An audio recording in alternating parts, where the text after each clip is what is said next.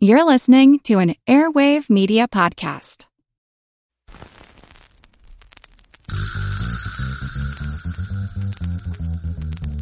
Her Money is supported by Fidelity Investments. Together, we're here to empower, educate, and encourage women to start talking about money.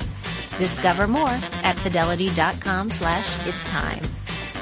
Her Money comes to you through PRX.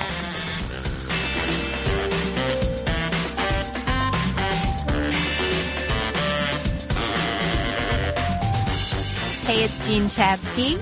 Welcome to Her Money. So if you've got a mother who's anything like my mother, then occasionally she sends you things via email. She'll cut out an article or a recipe or, I don't know, something that she thinks that you should see. It's generally not jokes. My stepfather sends jokes, but men send jokes. Women send literature. So my mother, in the last couple of weeks, sent me a column by a woman named Sally Friedman. She writes for The Inquirer as well as other places. And Sally, I feel like I know Sally because I went to college with one of Sally's daughters, and Sally she's been writing for a long, long time. But this particular column really said something to my mother. And so I just want to read you a little bit about it. She starts by saying, "You'll never see me shopping for faux Danish modern furniture or checking out flea markets for kitschy 1950s memorabilia. I have to roll my eyes when I see people drool over West Elm catalogs filled with shag rugs and streamlined sofas. That's because I'm no fan of mid-century chic. I had enough of the 50s in the 50s. In the 50s, young women still lived in their parents' homes because going away to college was the exception, not the rule, at least in my middle-class Jewish experience. In the 50s, girls like me got a teaching degree because our mothers told us teaching was something you could always fall back on. In the 50s, the second commandment, actually even more important than the first, was to get a husband, preferably one with what our mothers called a good future. Just what that meant was imprecise." And she goes on and on and on until she says, it sounds almost medieval. And she's right. Things have changed. My mother circulated this not only to her daughter, but to her granddaughters, who were just shocked by the way that things have changed. And I was thinking about it because among the women that we have to thank for the fact that things have changed are people like Gloria Steinem, which is one of the reasons that I was so excited to have the opportunity to sit down and chat with Gloria, who you all know as the amazing founder of Ms. Magazine, who is still shaking things up with her unabashed opinions today. I was invited to an event called Winning Plays, Black Women, Feminism, and Empowerment that was organized by Stacey Tisdale, who is a fellow personal finance nerd like me. She had Gloria on her panel. I was able to grab a few minutes with both of them. And so I wanted to share it with all of you here on Her Money. Take a listen. So we are at the Paley Center for a wonderful event called Winning Plays, Black Women, Feminism, and Empowerment with Stacey Tisdale and Gloria Steinem. And thanks for having us here. Thank you for inviting us and for helping us share this message. We really appreciate it. Well, I think it's an important one to share with all the people that are streaming in downstairs. Gloria, let me start with you. You have been doing what you do for such a long time. To me, feminism is as much a financial issue as it is anything else. How do you see it these days, and how far do you think we've come? Well, that's a big question. I think before we get to financial, we have to get to reproductive, because the desire to control reproduction and determine how many kids and what race, what caste, what class, or whatever. Some people call it patriarchy, some people call it androcentric systems, whatever, is the first step in pretty much every hierarchy. And that is redoubled if there's racism, because then the control of women, whatever their race, in order to keep races separate, redoubles and affects women differently, but affects all women badly. Right? So the racism and sexism are just very deeply intertwined, and they can't be changed except together. Well, and we're at the latest of a stream of uncomfortable tipping points and pauses and wondering what's going to happen tomorrow. As you read the tea leaves, how does everything change if Planned Parenthood does get defunded? Well, we are not going to obey the law. We are going to deduct the money from our income tax and send it to Planned Parenthood anyway, and tell the IRS to come get us. But we hope we don't have to do that, because the vast majority of Americans believe that it is up to the individual to decide when and whether to have children, not the government. So I hope and believe that we can continue on this path towards reproductive freedom, reproductive justice, which is a fundamental human right. Women and men have the right to decide what happens to our bodies. Absolutely. Not the government. It has to be us. I read an interview that the two of you did together in Black Enterprise. Stacey was the interviewer, and you equated being able to support yourself with buying freedom. And I got to tell you, Stacey, I mean, that really resonated with me. I got divorced about 12 years ago. I didn't do it until I felt like I could truly support myself.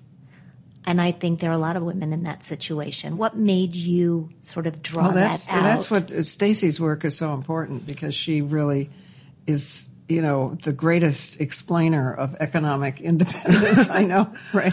I think we kind of have to put money into context. And it's just been my observation as a financial journalist for a long time, that money's greatest gift is that it really reflects back to you where you might not be living in step with your values. So for women, what I noticed was that, there's, some real issues out there. Like we talk about the pay gap all the time, 77 cents for every dollar a man earns. For Black women, that's 64 cents. But what was interesting is, sometimes we have to ask ourselves, why do we fit the profile? What do you mean? A great example, a friend of mine is the head of wealth management at a big financial company. And she had two people looking for jobs come from Harvard University. One was a man and one was a woman. And she said it was so funny how they were the exact same person on paper. Mm-hmm. And when it came down to talking money, the gentleman was very specific about what he wanted. And the woman kind of said that, whatever you guys have in mind. And I think it's in a woman's nature to take something small and make something big out of it. And I think we have to be aware of that tendency. And there's so much that women shine at. I mean, there's so much that there's, nothing that can be done like a woman does it. And, really stepping into that power, being who we are and being aware of ways in which we might not value ourselves, and really, stepping out of those social stereotypes. Well, you're talking about asking for what we believe, what we know that we deserve. It's a fine line. Yes, there's a lot of that asking for. A lot of it's not conditioning, but there's a lot of things that I, for example, I would just do without necessarily even being concerned about putting a price tag on it. For example? For example, the preparation for this event. It was, just doing whatever it takes, regardless. And I think that's in a woman's nature. And we each have our own vision of what we want our lives to look like. And the goal of my work is to make sure that we align our resources to support that vision. You don't want to undersell yourself. You don't want to get too concerned about money. I had a different experience in divorce, in terms of I wanted to make a change, and I had a very, very amicable divorce. And I did too, by the way. I know you did. I know Jean. She's wonderful. She's awesome. And knowing that money could possibly be a point where we would get hung up, just choosing to let it go, to just completely let it go, and knowing the bigger truth that, this person that I've been married to would never let myself or his child suffer, and just kind of trusting that bigger truth and not worrying about so much the details, which is very important for women to know that they can create financial security. But especially, I know a lot of people who are in not such terrific marriages because they don't feel that they can do that, and just wanting them to know that financial insecurity is one of the most challenging forms of anxiety to deal with, and it can be paralyzing, and just let it be. Don't let it paralyze you. Absolutely. Let me just remind everybody that Her Money is brought to you by Fidelity Investments, and Fidelity is focused on helping women like us take charge of our financial lives. That's why they sponsor this show, because they understand that we deserve to live the lives that we work so hard for, and sometimes we need different strategies in order to do that. So visit fidelity.com/it's time. You'll find lots of conversations like this one. You'll find information about how to manage during life's biggest events and most challenging times. Again, the website is fidelity.com/it's time. I was reading that you plan to live to be 100. 110. We talked about this. No. Just to meet my current deadlines, I have to make it. They do pile up, don't they? So what do you tell women who ask you about getting out of their own way when it comes to achieving their deadlines and their goals, financial and otherwise? Well, first of all, I don't tell women, I listen to them, because you don't know you're worth listening to unless someone listens. So that's number one. Second, I suggest they reverse the golden rule and treat themselves as well as they treat others. And how have you done that in your own life? Well, I have to say it to myself too. It's hard. Yeah, because I also was raised with this, I never saved any money until I was past 50. So but I read that you I could have used Stacey much earlier in my life. But I read that you just bought the third apartment in the brownstone in which you live. Yes, and the most remarkable thing about that is that I got a 30-year mortgage and I'm 83 years old. Well, that's... So now we're way past the 110 mark. There I'm really you go. happy to hear that. That's optimism. But the reason is because we five of us lucked into buying a brownstone because we had to, or else we would have had to move out, when the whole brownstone was $170,000. Okay. So I happen to have one floor that is now security for another floor, if you see what I mean. So I'm in deep debt, but I'm fine. I love the 30-year mortgage. I do too. That's the best. We attach so much character to people's financial position. Like, debt means you're an irresponsible person. Wealth means you're this type of person. And the point of what I try to do with my work is to kind of break those disassociations. Because as my mother used to always tell me, I didn't know I was poor until somebody told me I was when she was growing up. At some point you realize that you're not all of your own doing. The sun rises without us having to do anything. We have ideas. We have creativity. We have our much greater strengths are in things like intuition. And it's, money can really make you forget that you're born with a full ball of wax. So what I try to do with my work is to help people to remember their perfection and not let the things that we associate with money make us forget. And really, as I said, to use money for what it really is, it's a tremendous mirror to reflect back to you where you're living and where you're not living in step with your values. You're here tonight to talk specifically about Black women. So I want to talk specifically about Black women. How are you different? I don't think anybody's different. I think when we are all faced with certain challenges, that I think, however we're made up. Resilience is in that equation. Mm-hmm. And I think Black women have been put in positions where that's what we're here tonight. They're a tremendous example of resilience. And the message, it's been interesting. Gloria and I have heard all sorts of comments this week. And the message isn't, Black women are this, they're different, they're supposed to be whatever. I'm hoping that people see the story of Black women reminds them of the resilience that's in all of us. And Black women, as we'll talk a lot about tonight, and we just mentioned, earn 64 cents to every dollar the man makes. So what did... Well, I think a lot of that play comes out as they're the fastest growing group of entrepreneurs. They made their own jobs. Right. But the small business owners who are women earn 25 cents to every dollar that a male-owned business owner earns, right? And so a lot of that is mixed up together, right? It's the jobs that they're doing and the businesses that they're running in and the direction that they're going into. Yeah. And I think someone who you'll hear me speak about tonight, Maggie Lena Walker, who was the first woman bank president to charter a bank in 1902. And I love her quote that Black women must band together and use their might, their brains, and create work and businesses for themselves. I think all women must band together. I mean, I am constantly dragging that Madeleine Albright quote about a special place in hell for women who don't help other women out of the dust and using it, because I do think it's true. But it's not without qualification. I'm not helping Sarah Palin, okay? I mean, the question is, it's a consciousness, not biology in the end, because it's not to get a job for one woman, it's to make life better for all women.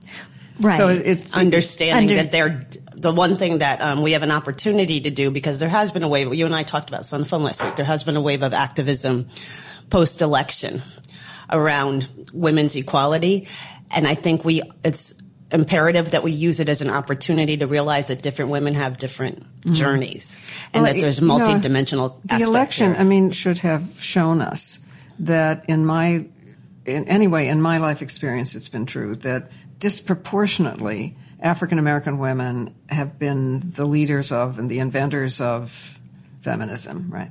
Now, why we don't realize that when we look at the fact that 51% of white married women voted for Trump and 95% of African American women voted for Hillary. Hello? It's perfectly clear, and there are reasons for that. If you are a white married woman who is dependent on the income and social identity of your husband, I'm not by any means trying to overgeneralize, because a lot of women in that situation didn't vote for Trump, Right. But it's more likely that you will be inhabited by an identity not your own, and you will vote for that identity. This may seem like an extreme comparison, but it always reminds me of the great Harriet Tubman, who said, when complimented because she had freed thousands of slaves, she said, well, I could have freed thousands more if only they knew they were slaves. There's a reason we're going to put that woman on our money. Great point. So that African American women, because of the double discrimination, because there were not men's incomes to depend upon for just a myriad of reasons, have always been disproportionately the inventors of and the leadership of the women's movement. And that's what we, I think mutually, Stacey and I got so mad finally that we decided to have this program. And have this conversation. Yeah, just because it seems obvious, and yet it's not reflected in the way the women's movement is perceived. So as you look at these women through time, since Harriet Tubman, what can all women who are willing to listen take from the experiences of these women and use in order to move things forward? Which women? African American women, Black women. Well, Okay, you can listen. And as we listen, we need to listen hear? to each other. That way we discovered shared experiences, shared problems that we can work on together. Also, we're communal people anyway. We need to listen to each other's stories.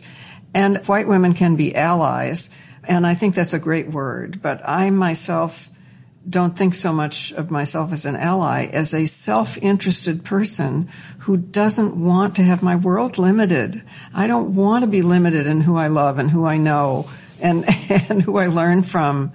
So it seems to me in my enlightened self-interest to break down these barriers. And for my own selfishness, and also in a larger sense, for all women, you will never have equality for women as long as you have racism. Well, we will leave it there. Gloria Steinem, Stacey Tisdale, we are grateful to be here at Winning Plays. And we're grateful that you helped without even a hesitation sharing this message. Absolutely. I appreciate that. Thank you. It's an important one. Thanks.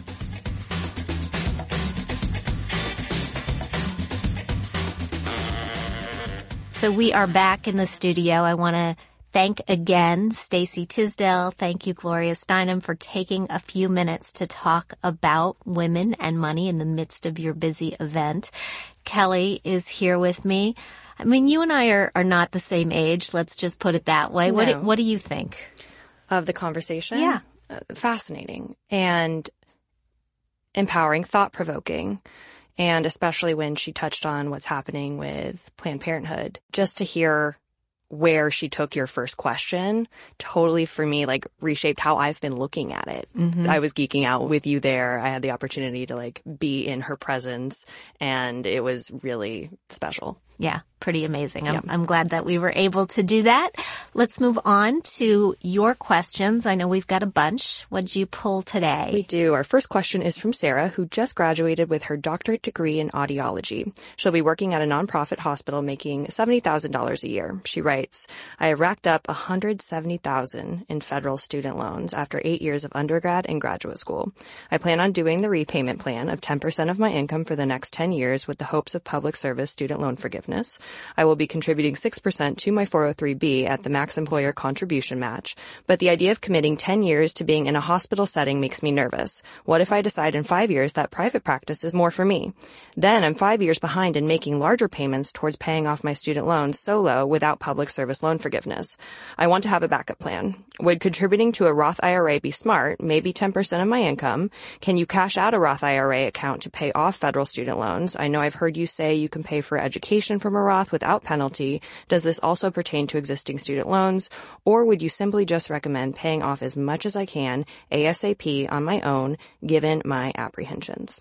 I would do a little bit of a mix of all of those things. First of all, good for you for thinking so far in the future.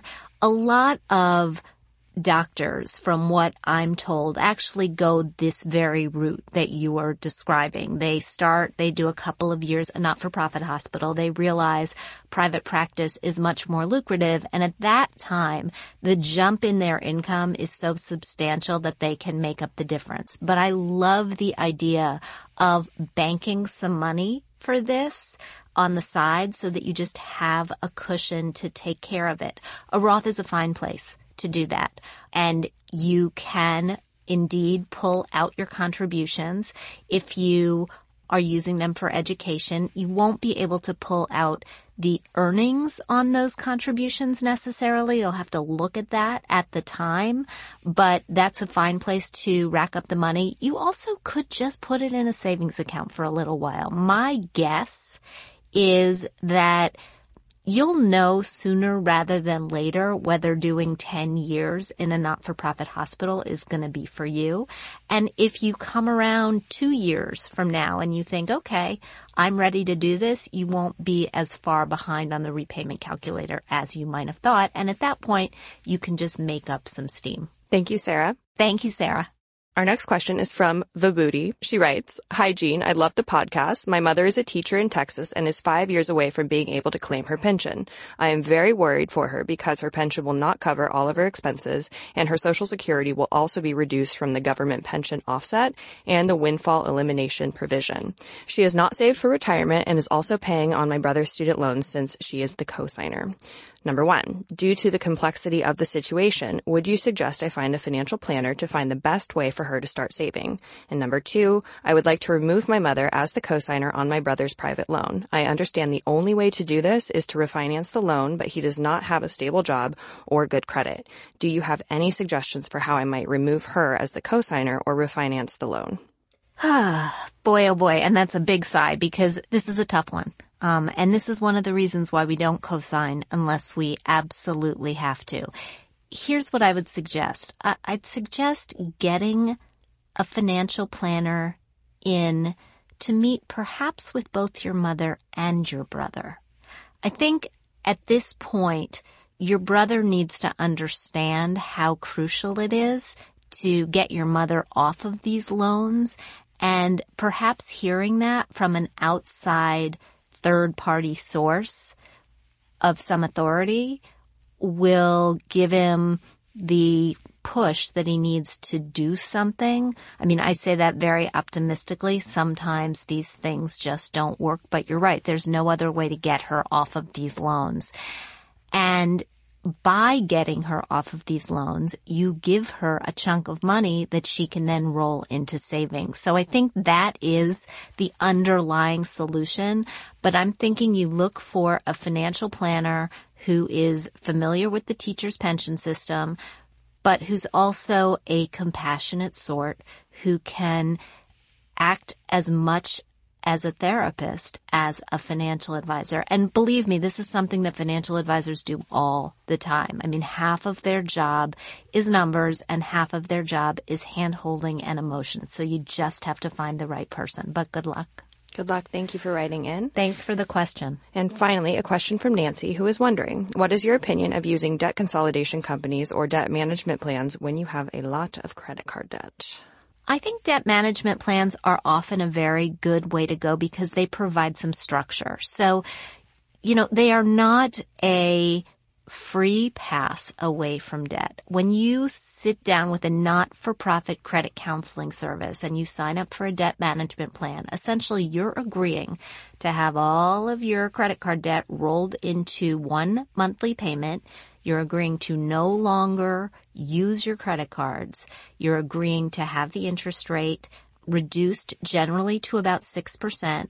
Usually these credit counselors also have the ability to get late fees and other over-limit fees waived, which can be great because sometimes people have a ton of them. But getting through the debt management process takes 4 or 5 years on average to come out the other side. And that's something that not a ton of people understand. There are other ways to go about it. If you can come up with lump sums and you don't care about your credit score, you can settle with your credit card companies. You can offer them a percentage of what you owe them and say, essentially, take it or leave it. And sometimes they'll take it and wipe the rest of the debt clear. But if what you're looking for is to just get back on track with a good history of repayment and you have the understanding that it is going to take years and you like the idea of this kind of structure, then I think they're really good. And I think you can trust one that you find through the National Foundation of Credit Counselors, nfcc.org. Thank you, Nancy, and let us know which one you end up going with, if you end up going with one, so we can then start using that as a suggestion. Absolutely. And thanks, everybody, for your questions. Moving on to today's Thrive segment, the old adage goes that there are only so many hours in a day. But what if you could get some of them back? Carl Richards, the New York Times sketch guy, he's also been a guest on this show. He recently conducted an investigation to figure out where his time was going. It was kind of like tracking your spending, but instead of tracking dollars, he tracked minutes. He used a service called Rescue Time and some other services to track down how much time he was spending on different sites and different apps. And then he looked over the results at the end of the month. Here's the shocker. He found out he'd spent 45 hours and 38 minutes on things that he labeled unproductive. Yeah, he gave himself a hard time, but then he realized these were hours he could get back and reallocate to things that he actually cared about. So if you're thinking about following suit, start by downloading a time tracking service. Rescue Time is one, Timeful is another. Then just go about your month. On the end of the month, the 30th or the 31st, sit down, maybe with a glass of wine, go over the results and create an action plan for your future. And think about, hey, if I had an extra 1 hour a day, just one, I mean, what would you do with that? Would you do yoga? Would you pick up running? Would you start meditating? I mean, would you read? Would you learn a language? I mean, there's so many things. You could train a puppy. All the things we say, I wish I had time to do this, the world becomes your oyster. You could do it. Yep. Absolutely. So good idea, Carl. I'm a little scared to see how much time I'm sinking into Candy Crush. No, seriously. How much time do you think if you had to make a guesstimate right now? I try to only do it when I'm in a place where I couldn't do anything else. Mm-hmm. But in reality, there are no places like that. I've seen you playing less since I first started working with you. Yeah, no, I'm not playing as much, but I hit level 1,000 and I felt really bad about it. It's like, I'm going to hit level 1,000 and then I'm just going to take it off my phone. And then I noticed I was at like 1,006. And then you want to get to 2,000 and then it's all about the round numbers. Yep. It's a problem. But he's inspired me, as he has many times in the past, so we will see what happens there. Gloria Steinem also inspired us this week. We want to thank her and Stacey Tisdale for being on the show. Thank you for bringing us your questions. Coming up next week, we'll be talking with Anne Choquette, former editor of 17 Magazine, author of a terrific new book called The Big Life. We hope that you'll join us for that. We want to thank our sponsor, Fidelity. Our music is provided by Track Tribe. Our show comes to you through PRX, and we'll talk soon.